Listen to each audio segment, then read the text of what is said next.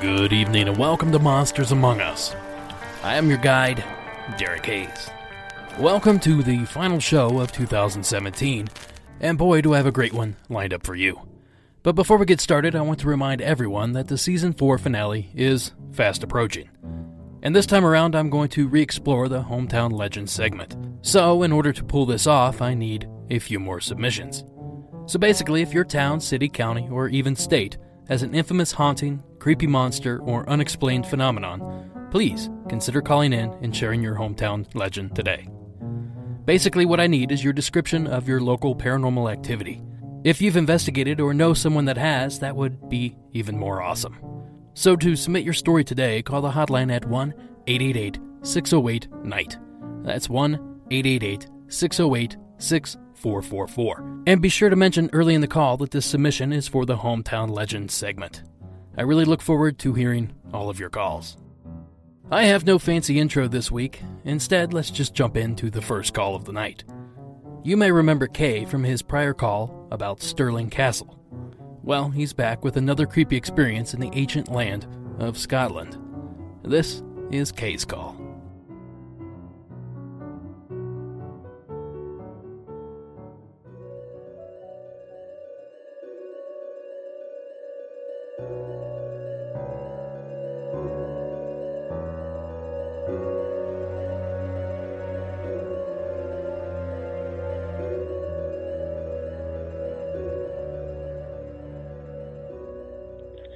Hey there, Derek. This is Kay again. I just remembered a story I had back from when I was in Stirling, Scotland.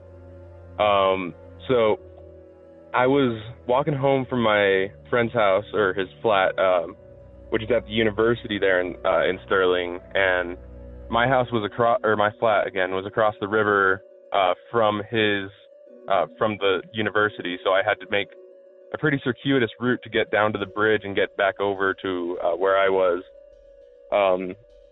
And so we had a couple drinks, but by that time we had all sobered up, and I started to head home. And this is Scotland, so of course it was raining. And I noticed, because there's a fairly wide or fairly long stretch of road that doesn't really have anything on it, outside of just, there's like a herd of cattle to your right, and then not much else as you're walking back. And this was around 3 o'clock in the morning. And as I'm walking, just, bundled up and trying to kind of just get back home and go to sleep, I notice, it's like the feeling of being watched, but like exponentially bigger than any time I'd had it before. Like it was like, you're being watched, turn around right now and look. And so I did, and I noticed, at first I didn't really see anything just through the rain, but I noticed at the edge of the light from one of these street lights, there was this figure, and it was kind of just cloaked, with how the rain kind of just makes everything kind of seem fuzzy, and it was just barely outside of the light, so I couldn't make out much of it. And so I thought that was a bit creepy, but I figured maybe it was just somebody walking, but it was standing completely still. So I continued on my way, and just kind of kept glancing back, and I couldn't see it a couple of times. And then, about like halfway back to my flat, I felt that same feeling again. And I turn around, and there's the same figure, except for it's actually in the middle of the streetlights, of one of the streetlights, like the light coming down from it right under it. But it still has that shadowy form that I can't make out. Just like I say, it looks like it was wearing, like, I guess I would approximate wearing a cloak, but it's just super shadowy and fuzzy because of the rain. And so I started to get a little worried and a bit paranoid. So I grabbed my keys and I kind of put them into a fist pack to kind of, if anybody started something, I could, try and go. I mean, I'm from Albuquerque, so I'm used to, crazy people every once in a while. But, Sterling was, like, their crime rate is so much lower. It's insane. So I keep going, and every time I look, this thing's at a street light, and it's just barely, like, it's getting slightly closer to me each time, but it's still pretty far away. And so I'm starting, and again, every time I look, it's stopped. It's not moving at all. So I pick up my speed, and again, I'm just, like, okay, if this is some crazy guy, I can get him or something like that. But just the way that it was shrouded, I mean, like, because I had seen somebody else walking earlier, and, like, they were kind of hard to make out, but at the same distance, I could see, like, what they were wearing, what they looked like, but this figure, I couldn't see anything, even when it was completely illuminated. And so eventually I get over to the bridge, which is this old stone bridge that crosses over the River Forth. Very old stone walkway. And so I start crossing over, and then again, I get that feeling one last time to look around. And I look back, and I see this figure, and it's standing right at the base of the bridge. And I can feel that it's looking at me. But I kind of stared at it for a little bit, and then I kind of backed away and went back. And I was figuring if this was a person and they were planning on doing something sketchy, they would follow me over the bridge.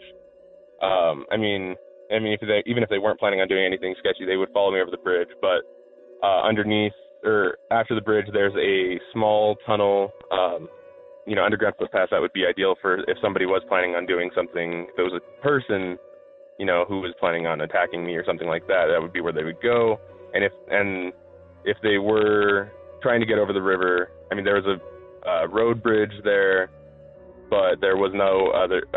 But the old stone bridge was the one that people used to cross on foot. So I get over, and I look back, and I see the figure kind of still at the base of the bridge, and it seems like it's just not coming on.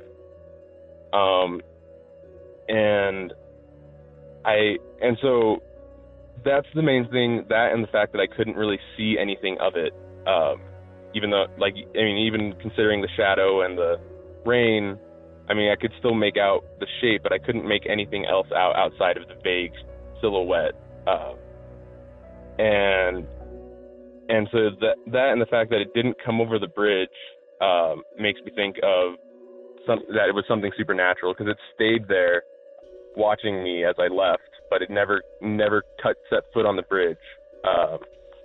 And so I know a lot of background with, like, spirits and other like supernatural entities, is that they don't cross running water.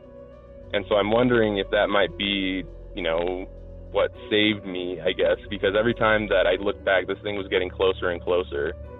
But when I got to the bridge, it had stopped completely.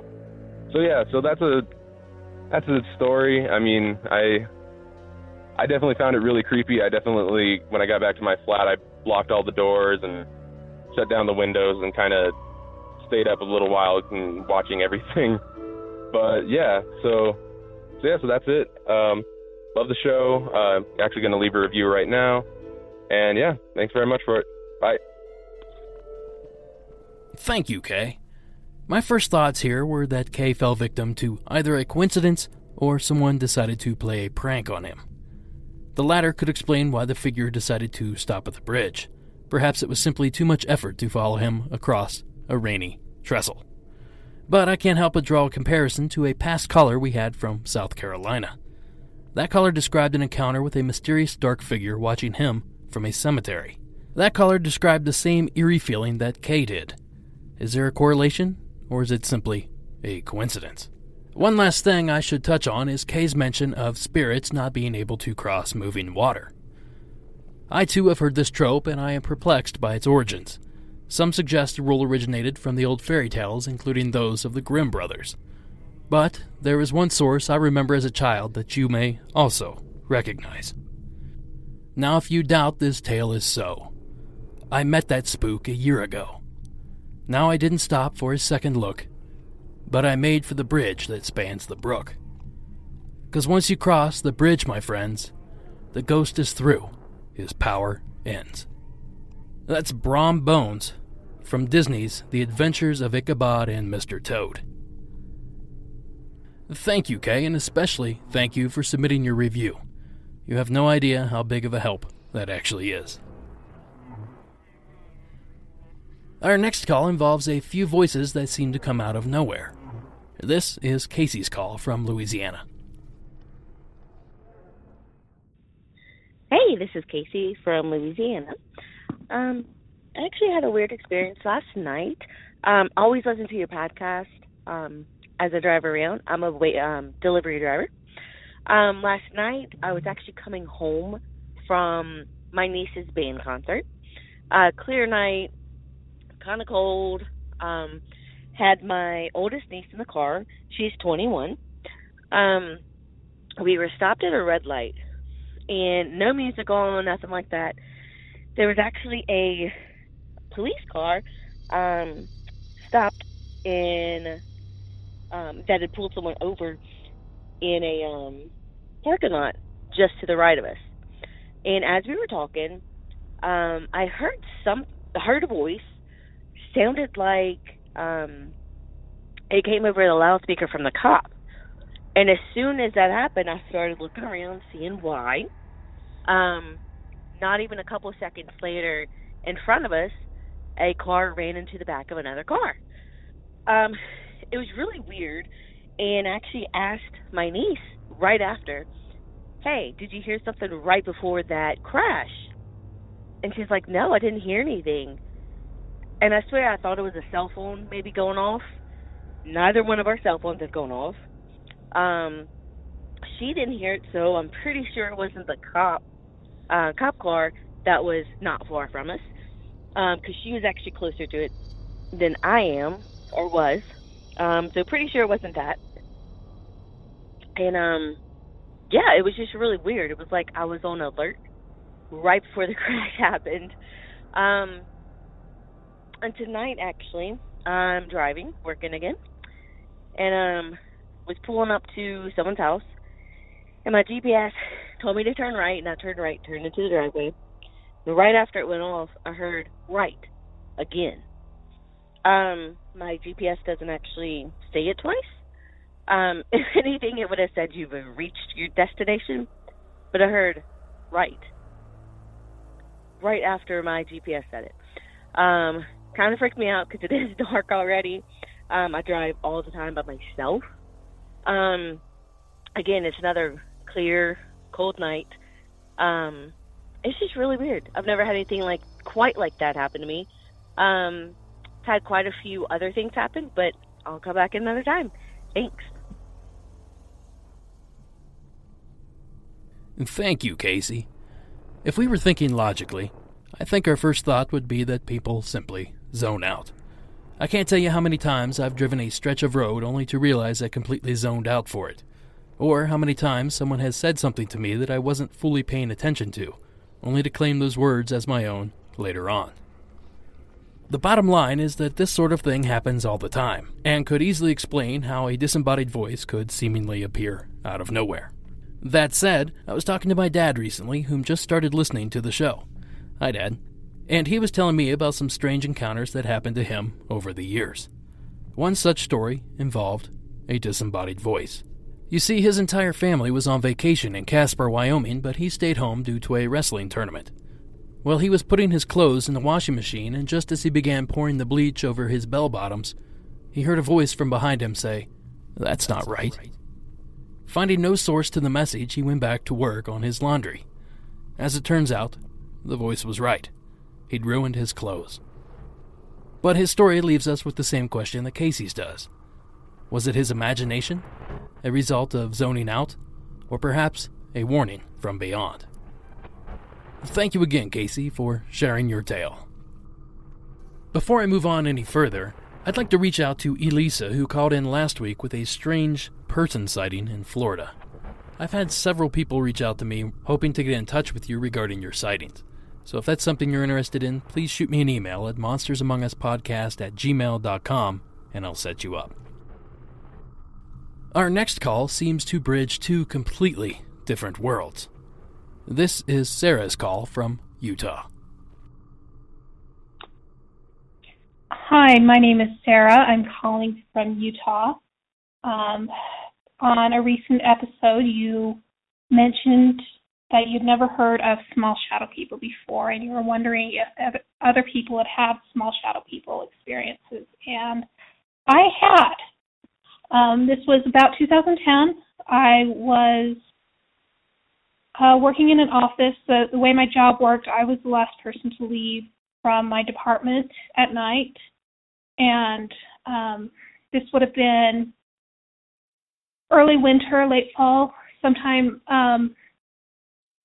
So it was dark when I left. It had been about 6 o'clock when I left, and it was already dark. And anyway, I'm sitting alone in my office, and I'm listening to a spooky podcast, if I'm going to be completely honest. And I see movement out of the corner of my eye, and I turn, and I see these three figures that would have been about 3 feet tall, including a tall, pointy hat, like a gnome hat. And they're running around. I worked in the printing department of this particular job, and we had a big printer that was always problematic. And they're running around the printer, and they look like they're going into the part of the printer that was always giving us problems. And I just kind of shook my head, and I said, okay, well, I'm freaking out. I'm scaring myself because I'm listening to this scary podcast. So I turned it off. I turned on music. I finished my shift and just went on my, with my regular routine. 45 minutes later, however long it was, when my shift was over, I got up to leave and, locked everything up. And as I was walking out of the building, the owner of the company's wife was coming in the door. And, I said hello. And, as I turned to go to my car, I see these same three figures, or similar, the same kind of figures that are running around her truck, and they run up into her truck engine. And the only thing I can think of is that they're gremlins. These are like shadow gremlins. And I'm trying to figure out what to do. I didn't have keys to get back in the building. I had the owner's phone number, but I really couldn't think of a way to call and say, hey, I think there are gremlins in your truck, without getting fired. So finally, I just gave up and went home. I did keep an eye out for that truck to see if it showed up with like a big dent in the fender or something. I don't know if there's ever any problems with that. Eventually, we did get rid of the printer and replaced it. I've never seen those little shadow things since. Like I said, they're about 3 feet tall. It looked like they were wearing a tall pointy hat that was included in that 3 feet. They were wearing, and it looked like they were wearing these long, oversized coats. That's just really the only way I can think of to describe them. And the only identity I can give to them is gremlins, because it looked to me like they were attacking this part of the printer that was always giving us trouble, and they were attacking the boss's wife's truck's engine. So anyway, that's my little shadow people story, and thank you for giving me the time to share it. Thanks, Sarah.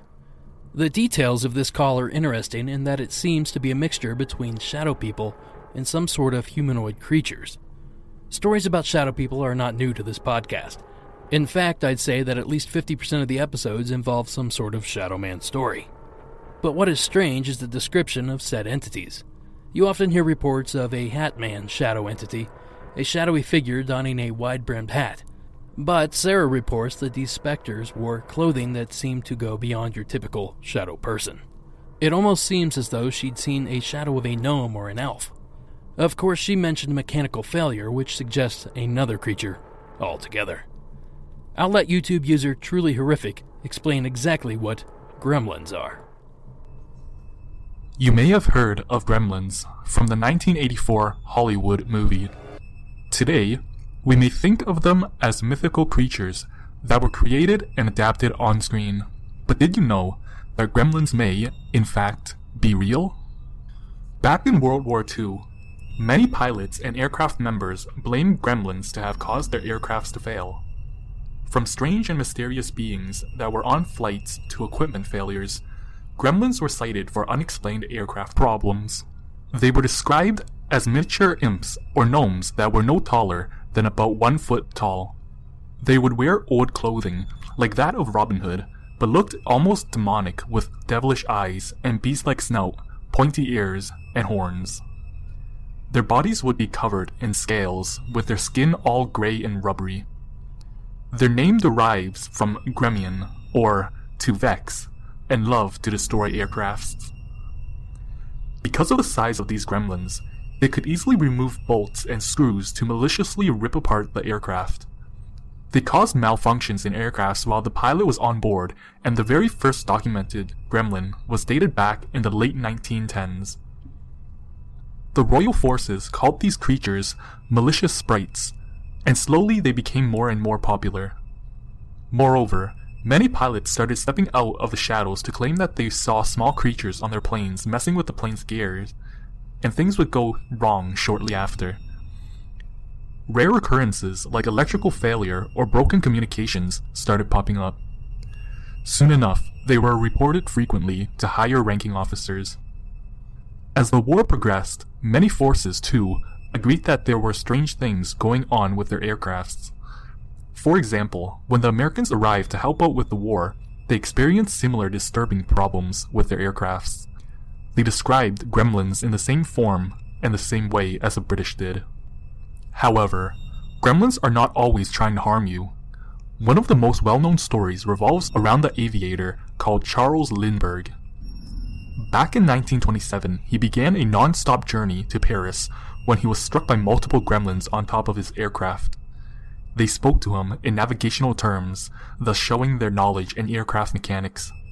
And instead of destroying his aircraft, they helped him get across the seas from New York to Paris safely. Could gremlins have their own unique personalities like us humans? Why would they destroy aircrafts during the World War but help Charles Lindbergh travel safely? Or could they all just be a myth? We know them today mainly because of the author Ronald Dahl had his own misfortunes of running into gremlins back in 1942. His plane had mysteriously failed on him while in flight, and he crash-landed in the Libyan or Western Desert of Egypt. When the war ended, he wrote a novel about his experience, and slowly his novel on gremlins soon became published, and the popularity of gremlins rose. There are numerous accounts of gremlins messing around with aircrafts and pilots, especially during World War II. Could this be because of human conflict, and that gremlins are trying to stop war from above land? Why did the number of sightings go down as the war stopped? We know that the gremlins helped Charles Lindbergh during his flight, but completely wrecked the aircrafts during the war, so this could be a possibility. Also, why are there no accounts of gremlins on ground? They could not have simply vanished into thin air. Or can they? There are many questions that are mysterious, yet have no answers. Do you believe in gremlins? Of course, you can find a link to that video and all others used in this episode in the show notes on the website. I think a few of the theories get a little far-fetched near the end of this particular video, but I do find the subject matter fascinating. Thank you again, Sarah, for taking the time to share your experiences. Our next submission is a written one. This is Thomas's story from Virginia. Hi, Derek. I was listening to your most recent episode at work, and toward the end you mentioned burning through your stories at a fast rate. I know I've had a few strange encounters from time to time, so I wanted to share in hopes of keeping the show moving forward. I have only discovered your podcast this week, and like Amber in North Carolina, I've binged. I've done a few other searches for podcasts of the same nature, but they're not quite the same. Unbelievably, some even support political parties with their advertisements. I enjoy the paranormal partly because it gets me away from the humdrum of daily life. I don't want politics in my UFOs, ghosts, and cryptid stories. Needless to say, your show has me hooked. I appreciate your willingness to offer skeptical viewpoints as possible explanations. All of that being said, I'll get to my story. I lived with my family in Alexandria, Virginia until I was 7. I remember 2 instances in the same apartment complex in which I had creepy encounters that stuck with me to this day. I don't remember in what order they happened, so I'll start with the one that bothered me the most. During the day, I would stay with a babysitter that lived a few doors down from us. I was about 5 years old.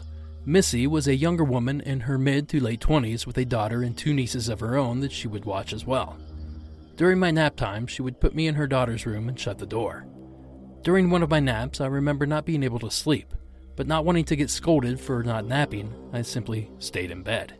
There was a closet in the room with the kind of doors that would slide along a track and collapse to either side when you opened them. I remember taking a deep breath. From the closet, just beyond the doors, something mimicked my breath. When I looked toward the doors, I remember a raspy voice saying, "Boogeyman." Terrified that something would come out of the closet, I slowly slid myself out of the bed and left the room. I immediately went to my babysitter and told her someone was in the room. I refused to go back. I sat down on the floor next to the couch and pulled my knees up to show my reluctance. Now, I'm not sure if the next encounter took place before or after the first.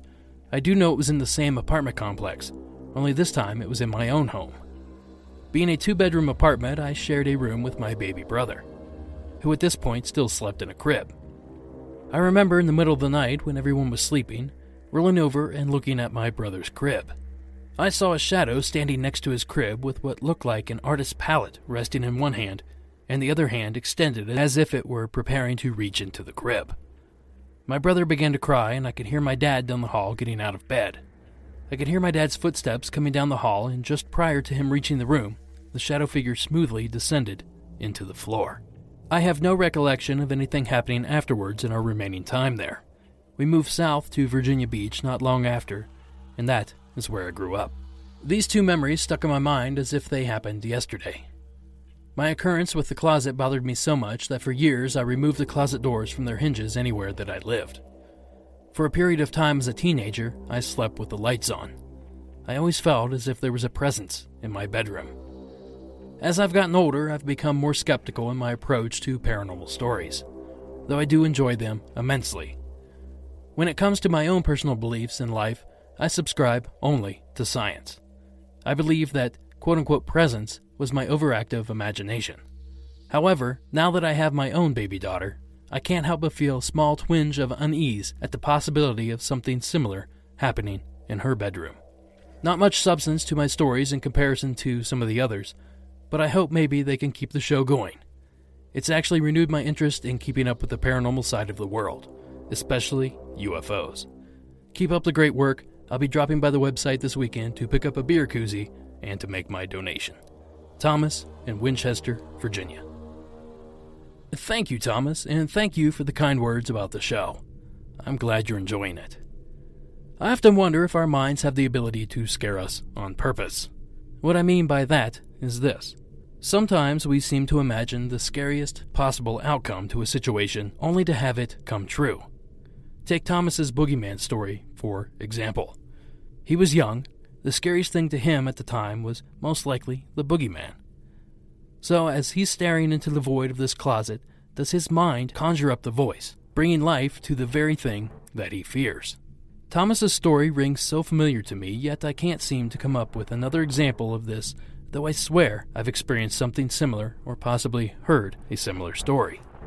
Until I find those examples, I'm left scratching my head. This is yet another occurrence I'd like to circle back on at a later date. Thank you again, Thomas, and don't forget to put that order in for that koozie. I have a small stack of them right here, just dying to keep a beer cold. Our next story is one I had a difficult time playing. Although the circumstances are much different between our caller's cousin and my brother's, the similarities are great enough that it caused me discomfort to listen to the call. That said, what unfolds is too amazing not to share. So without further ado, this is Corey's call.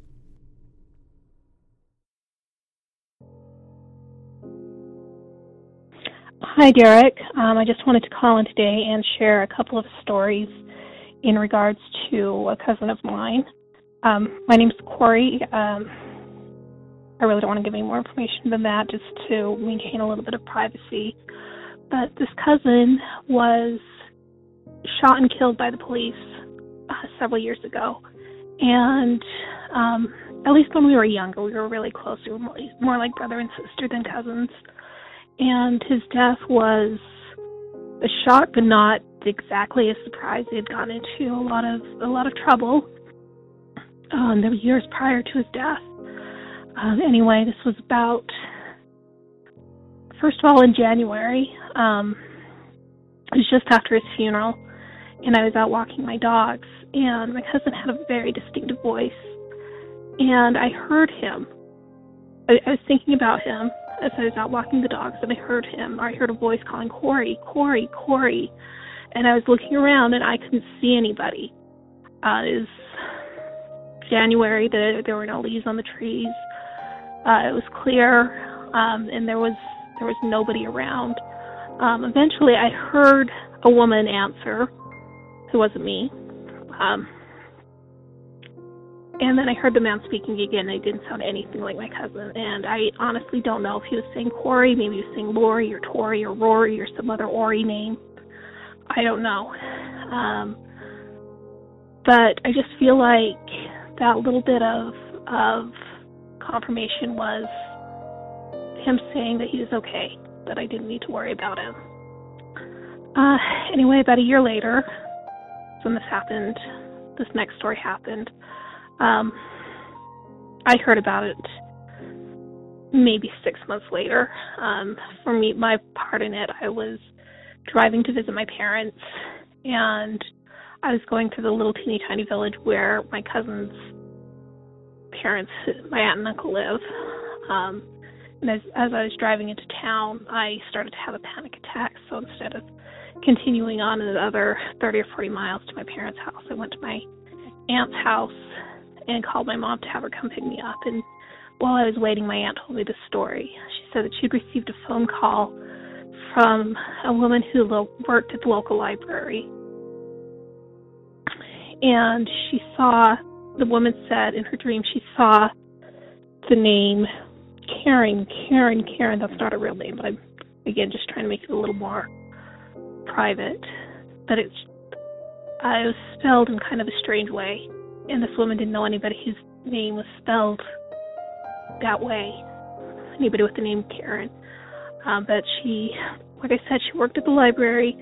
She went in to work and was going through something on the computer, and she came across my aunt's name, and she was looking at it, and she said, "Is this the woman who lost her son?" And the other librarians agreed. The other workers at the library said, "Yeah, that's who it is." And so this woman called my aunt up and told her about this dream, that she had seen her name being written over and over again on a piece of paper, and that she had heard a voice saying, "Tell Karen that I'm okay, and do not watch the video." And this woman had no idea what that meant, but my aunt did, because my cousin was killed by the police. His death was captured with body cam footage, and it was released to the public. And this is about a year after his death, and my aunt was thinking about watching the video again. When it first happened, she had seen it, but she was just so numb and in so much shock that it hadn't really sunk in. And she was considering watching it again, and then she got this phone call from basically a complete stranger telling her not to watch the video. Just from what I know about my cousin, I know that if there is something that happens beyond this life, that he will absolutely be out there looking after his family. His family was such a big part of his life. And yeah, it's just, there are a couple of little stories. Maybe they don't mean anything. Maybe it's just wishful thinking from a family that's in grief. But when they happened, they sure did mean a lot to both me and to my aunt. Anyway, thank you for your show. I might call in later with some more stories. Bye-bye.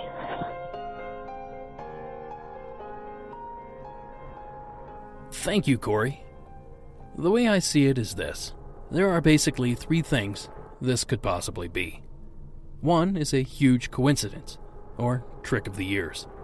You thought you heard something, or you did hear it, but it was, as I said, a coincidence. The second is a prank or a joke. Hopefully there's no one out there sick enough to think something like this would be funny. So that leaves us with the third and final possibility. Contact from beyond. As someone who's recently lost a loved one, I certainly hope that the latter is the real explanation.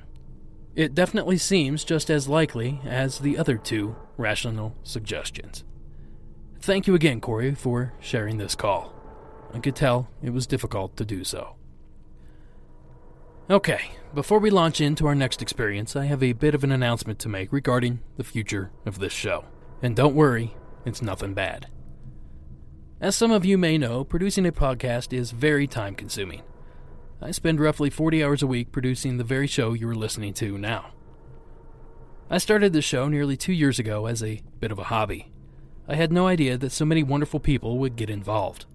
Now we have thousands of listeners from dozens of countries, and to be honest, the sky is the limit.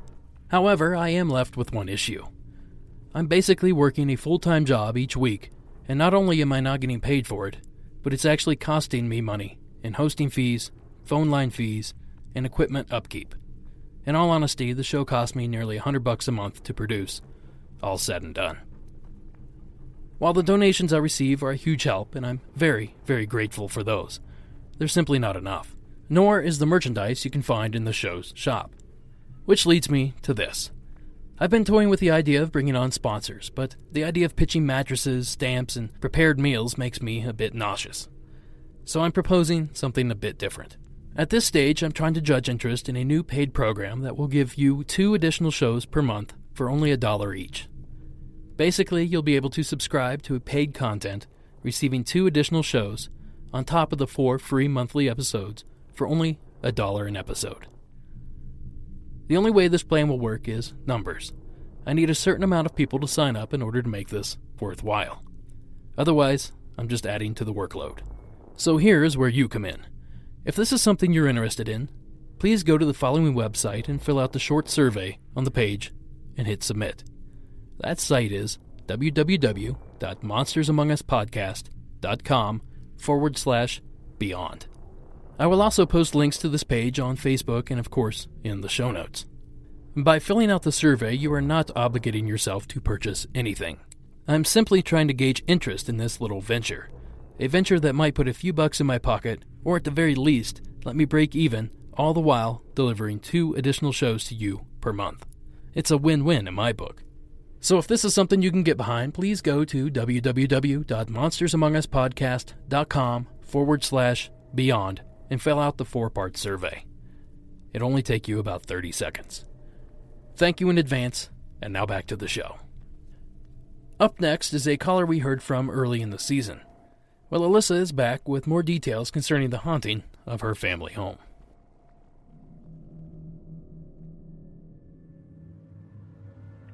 Hi, Derek. My name is Alyssa. I had called in earlier about some footprints or some footsteps that I had heard coming down the hall that really freaked me out. And, I told my dad that I had called in, after talking to you or leaving my story, it kind of brought back a bunch of memories. And so I had mentioned it to my dad, and I mentioned it to my sister and my grandpa. And after talking, we kind of came together and realized that there was maybe a little bit more to the story than just that one incident. My dad lives, I guess the story took place in Texas. Right now I live in Oklahoma. But I asked him to look up the address and see if he could drive by. And, we tried to do some research and see see if anything mysterious had happened in the house before, or if there was any history on the house, and it was a pretty normal background. Couldn't find anything special about it, but we did find paperwork on a fire that happened, and I guess I had mostly blocked it out of my memory, but our house did catch fire while we lived there. We ended up having to have the whole house rebuilt pretty much because everything just got completely destroyed.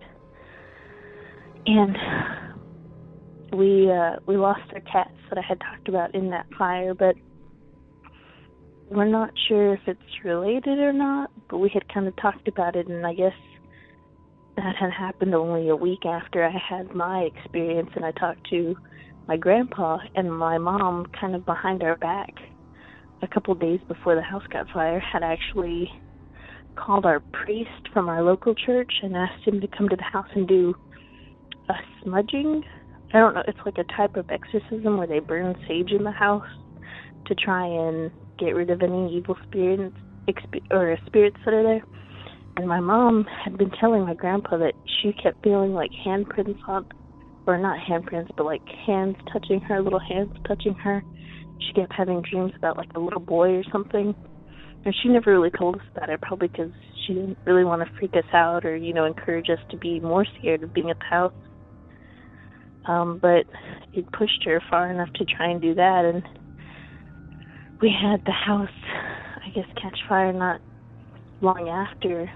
And I guess it was such a surreal experience that I had kind of put it in the back of my mind. We all were like, oh yeah, we remember that, but it kind of, I don't know, I guess I should probably be a little more skeptical of it. They told us at first that, and this is coming from my mom when she's explaining to me as a middle schooler, at first she told us that they couldn't really find a source of the fire, and then towards the end of it they just deduced that there was some sort of buildup in the dryer vent. So they claimed that the source of the fire was from extra lint getting into the vent and it overheating and sparking from that point, and then just the fire carrying on through the house. But my sister did say that she had some weird dreams in the house too. So I really don't remember much of living in the house. We lived there maybe for a year or so, and then I moved out after we had gotten moved back in, after they rebuilt everything. I moved in with my grandparents after that, and my grandparents are a little more sensitive to spirit stuff. They're very into like cryptozoological stuff, so they were pretty quick to say that it was a dangerous house and there was probably good that we got out of there. And then I think my mom moved out and got a new apartment maybe a year after I moved out. So I don't know, it was just weird and interesting to talk to everybody about it and kind of like reminisce and kind of bring back everything that had happened. So it was kind of like a cherry on top. I don't know. But anyways, I just wanted to call and kind of close that off a little bit and explain a little more in there. Like I said, we couldn't find anything on the history of the house. Nothing super spooky. As far as we know, nobody died, but that's pretty much how that ended. But anyways, I love your show, and I hope to hear more episodes as you keep going. All right, thanks. Bye. Thank you, Alyssa. I gotta say, you did it right. You opened a line of communication about the activity that you experienced. That is a huge step toward understanding what is happening around you. In addition, researching the property is an excellent first step in uncovering buried secrets. Thank you again for the call, and I'm sorry to hear about your cats. What a tragic way to lose pets. Okay, hold on to your butts for this next one. This is Alan's call from Arizona. Good afternoon, Derek. Recently found your podcast and love the format. The story I'd like to tell you about was when I was 8 years old, so it's to be back in right around 1981. My grandparents lived in a small town in southeastern Arizona called San Simon. My granddad worked on a ranch there, And in the summer times, me and my younger sister would stay for a couple of weeks during the summer to basically just hang out with my grandparents. Well, it had been a particularly hot summer, and it was just as the monsoons were starting in Arizona. One premise was me and my sister had gotten into a fight earlier that day, and she had locked herself in the spare bedroom where we were sleeping. So I was stuck sleeping outside in the living room with my granddad. My granddad, Jake, was pretty much an old cowboy, and at night he would sleep with all the windows open in a single wide trailer that they stayed in. Well, earlier that day I had gone fishing and had caught a bunch of small bluegill and had them in a bucket outside and had them sitting under the old swamp cooler where the water leaked into it. It was early in the morning, I want to say 3 or 4, and I heard something scramble underneath the trailer, kind of scaring me, waking me up. I was looking around. Well, I could hear something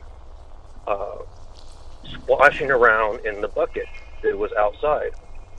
And as I looked out through the open window, I saw a small figure sitting underneath of the swamp cooler frame.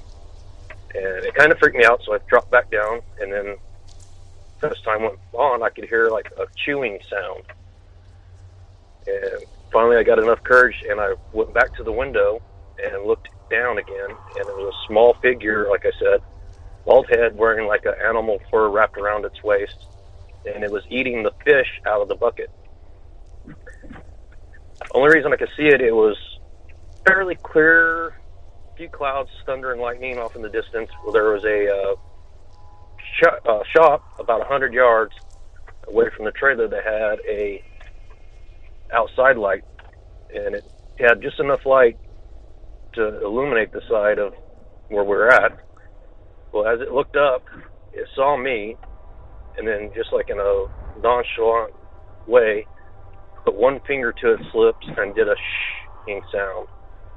Well, that freaked me out. I fell down on the ground, crawled in the corner, and stayed awake until the next morning.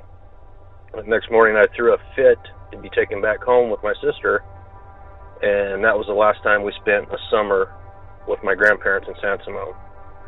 Love your show, love the format. I've got a bunch more stories, and I will be calling in again. Thank you. Have a good day. Bye. Thanks, Alan. You may remember Alan from a few weeks ago when he called in regarding a strange striped man running alongside his car. Typically, when I get multiple stories from a single caller, I like to stretch them out. But I loved both stories so much, I simply couldn't wait. As for the call, what the hell? I don't even know where to begin with this one. You hear so many reports of forest folk, gnomes, trolls, or elves, whatever you want to call them. I've even touched on a few of those reports in a recent episode. But what are these things? It hurts my brain to try to wrap my head around it. One observation I feel should be made is the fact that the creature shushed Alan, which means it not only has intelligence, but also clearly has some sort of language. In fact, the more I think about that detail, the more it throws a wrench into my theories. Let's look at it this way. If I were to fly to the Amazon, find a tribe with limited contact to the outside world, and give them the shush gesture, would it translate? Would they get the meaning? If they do not, that speaks volumes to either the abilities of this creature or the claims of the story. Either way, what an amazing story. Thank you again, Alan, for taking the time to share it. Our next and final call is yet another installment in the Mirrored Men saga. But before we launch into that, the normal announcements. From now until the new year, the December Cryptid Crate is on sale. You can get nearly $75 worth of cryptid merchandise for a temporary low price of $39.95, while supplies last. Just visit www.cryptidcrate.etsy.com. That's ETSY. Or follow the link in the show notes. You guys are killing it with these reviews. I'm averaging 2 a day, and although that doesn't sound like much, it's a huge, huge help. But let's bump that up to 3, 4, or even 5 a day. Leave your review now. 5 stars and a sentence or two about why you like the show would help out immensely.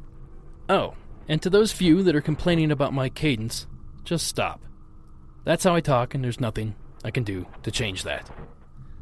Focus on the content or simply unsubscribe. But complaining isn't going to help. Sorry, not sorry. Like the show on Facebook, Instagram, and Twitter. Also be sure to join the Facebook fan group, which can be found by searching Monsters Among Us Podcast fan page. Ever since Addie came on board, that page has been rocking. So stop by, say hi, and engage for some fun discourse. And lastly, I still have a ton of koozies available, and if you're wanting a shirt, but your size is sold out, please, just reach out to me. I can have more printed if the interest is there. Oh, and lately I've been getting a lot of requests for stickers, so that's something I'm bringing to the table in the new year, so stay tuned for that. Okay, back to the program. A few weeks back, I received an email from listener Timothy, whom stumbled upon a strange report by a retired police officer back in the early 2000s, in which he seems to describe activity not unlike what's been reported for the infamous Mirrored Men. Here is that report presented by YouTube user Beyond Creepy. Shandani Kistani, author of the books Eerie Tales 1 and 2, received a strange report in the early 2000s involving a police officer named Terrence.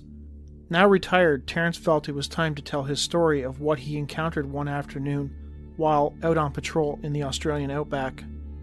Terrence claims that at the time he was out perusing a remote area on his BMW R1150 RT police bike, it was dusty and he decided to pull off on the first adjacent road and clean the collected dirt off his visor. The road was quiet, and he noted that trees lined both sides of the road.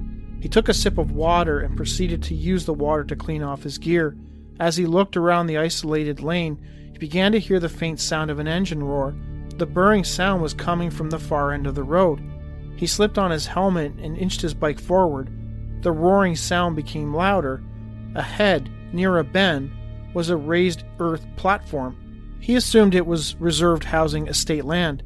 Although he couldn't see the source of the sound from the road level, a rising cloud of dust made it obvious that the sound was coming from the higher ground. Terrence proceeded to stop his bike and make his way up the steep slope. He struggled to make the 2-meter climb, using his hands to pull him over the edge of the slope. He glanced over and observed, about 50 meters away, an old black 1953 Chevrolet going around in circles. Terrence tried to see if the driver was all right, wondering if he may have had a heart attack or had something that rendered him unconscious, but the sun's glare on the Chevy's windscreen and the red cloud of dust surrounding the car made it impossible. Concerned, Terrence pulled himself over the slope and stood on the edge of the plateau. He could see everything. He didn't know why a car would be going in circles like that, and given where he was certain the driver could see him and must have recognized that he was a cop. For whatever reason, the driver kept going in circles. Terrence waved at the driver to get his attention, but the driver never stopped. I wonder if the driver has been shot and his foot remains weighted down on the accelerator pedal, or maybe some hoons are playing around with a stolen car, or maybe this, or maybe that. I forced myself to stop assuming and gather the courage to investigate. As Terrence made his way toward the vehicle, he began to get a cold chill up his spine. He looked into the window, and occasionally, when the glass was not reflecting the bright light of the sun, he was able to make out that there were 2 very large people with long hair inside, sitting in the front seats. Given the length of the hair, Terrence assumed that they might be females, but big ones. Terrence approached the vehicle cautiously, getting to within 20 meters when the vehicle stopped.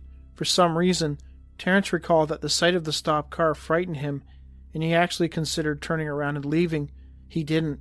Waiting until the dust settled, Terrence was finally able to get a good look at the 2 people inside the car. He ordered them out of the vehicle, but they did not move. Terrence began to grow angry and ordered them a second time to exit the vehicle. This time they did. As they stepped out, he could see them clearly. Their faces were expressionless. They stood easily 7 feet tall. The strangest thing? They looked exactly alike. They were also both wearing sunglasses, although these were unlike anything Terrence had ever seen before. I have never seen mirrored glasses that shine like them. They vary in their colors, sometimes blue, sometimes red, sometimes a shade of green, and even reflect a peculiar sound. a machine-like ringing sound. What makes it strange is that the ringing only happens when I see the glare of the sun in the mirrored lenses. The sound seems to come out from my own ears. Terrence became increasingly more frightened as the situation progressed. Though his training allowed him to maintain a straight face, he hadn't pulled his weapon yet, fearing that the two men would assume he was a threat. As they stared at each other, the two men suddenly sidestepped away from the Chevy so that they were now fully exposed. The weird thing to Terrence was that when they stepped away from the vehicle, it was completely in sync, like he was watching a mirror image of the same person. Both men wore torn, mud-stained jeans held up by leather belts, and disheveled shirts neither tucked in nor out. Terrence wondered if they were playing with him. Just then, the two men began to walk towards him, their arms at their sides. Terrence ordered them to halt, but they didn't. They continued to advance in his direction. Feeling his life was in danger, Terrence ordered them to stop and raise their hands. Even though they are not carrying weapons, I feel nervous, and I tremble with every step they take closer to me. Since they haven't stopped, I feel no other choice but to draw my weapon, and I do. As the two lanky figures get closer, moving in sync, Terrence can see even clearer now how they appear to be mirror images of each other. They seem unfazed by the gun. Eventually the two men stepped away from each other, moving away at angles as if to get around the officer. Since they were not carrying firearms, Terrence allowed them to continue to walk apart and encircle him. They walked to within 20 meters of either side of him, eventually forming a straight line on either side of him. Terrence became quite uncertain of what to do. If they both came at him, would he have time to defend himself, he wondered? The two men just kept walking, eventually turning their faces away from him, as if he wasn't there. This angered Terrence, who ordered them to stop. They did not. He even assumed that maybe they were deaf, which was why they were not responding to his commands. Terrence watched as they continued to walk up the slope away from him. Then they did something so bizarre, it caused Terrence to question if what he was seeing was real. They stop right at the edge of the plateau. They are in coordination no matter what they do. Then their heads turn. Just the heads, not the bodies. I get ready to shout out, "Get on the ground," but they do something that shoots icy arrows up my spine. Their heads have turned as much as any human's head can turn, but they don't stop there. Their heads turn some more. They have now turned 180 degrees, but they still do not stop. Their heads have turned a complete circle 360 degrees. These men can't be humans, I scream in my head. The sight of this became too much for the officer, who fell to his knees. My knees jellify and hit the ground. My face is numb, and my jaw hangs loosely as my vision spirals. With absolute indifference to a nervous gun pointed at their backs, the spindly giants calmly walk down the slope and disappear behind the dirt horizon. Seeing them gone, I am able to breathe again. In the midst of the excitement, I had forgotten about the Chevy. Turning around, Terrence was shocked to see that the Chevy was gone. It hadn't driven away on its own, nor was it buried in the sand. It was just gone. From there, things went off the rails. Terrence remembered feeling an intense desire to vomit. He closed his eyes. When he opened them, it was now dark out. When he knelt down, it was still the afternoon. However, when he opened his eyes, seconds later, it was now nighttime. He was still in the kneeling position. God, how long have I been kneeling like this, he wondered. He eventually returned to his motorcycle and left the area. Fearing ridicule by his fellow officers, Terrence never spoke of the bizarre incident. He waited until he was retired to tell Author Castani about the experience. Thank you, Timothy, for bringing this story to my attention. Now, obviously, this is not your typical Mirrored Men encounter. And truth be told, it may not even be Mirrored Men related. But it is very difficult to ignore the similarities, especially when considering the fact that both figures looked identical. They moved in sync, and that the witness experienced missing time. All three are elements of what we now call a Mirrored Man experience. It should be noted that there are a few features to the story that seem to suggest that this is not a true Mirrored Man encounter. Most notably, the fact that there were only two figures rather than three. But, being that this phenomenon is brand new and relatively unknown, perhaps the rules we placed on the encounters are a bit too strict. Do we have to have three creepy guys moving in sync to officially be called a Mirrored Man encounter? Are they allowed to drive old, creepy cars? Of course, I do not have answers to any of these questions, but with older encounters like this coming to the surface, it may only be a matter of time until we do. Thanks again, Timothy, for submitting that story. And that's going to do it for this episode. Monsters Among Us is written and produced by me, Derek Hayes. A big thank you to Addie Lloyd for all her help in the social media realm. Music from tonight's episode was provided by Mayu and Nature World 1986. Thank you all for listening. Happy New Year, and until next week.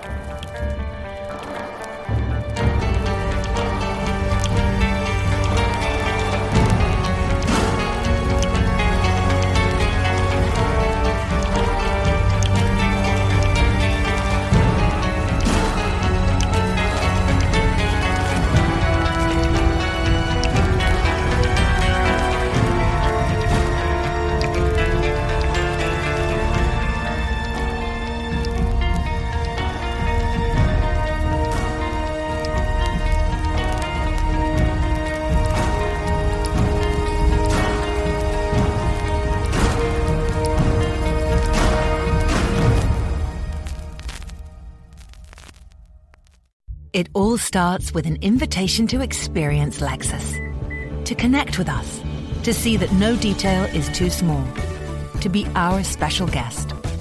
It starts as an invitation to drive a Lexus vehicle, but it becomes an exceptional experience.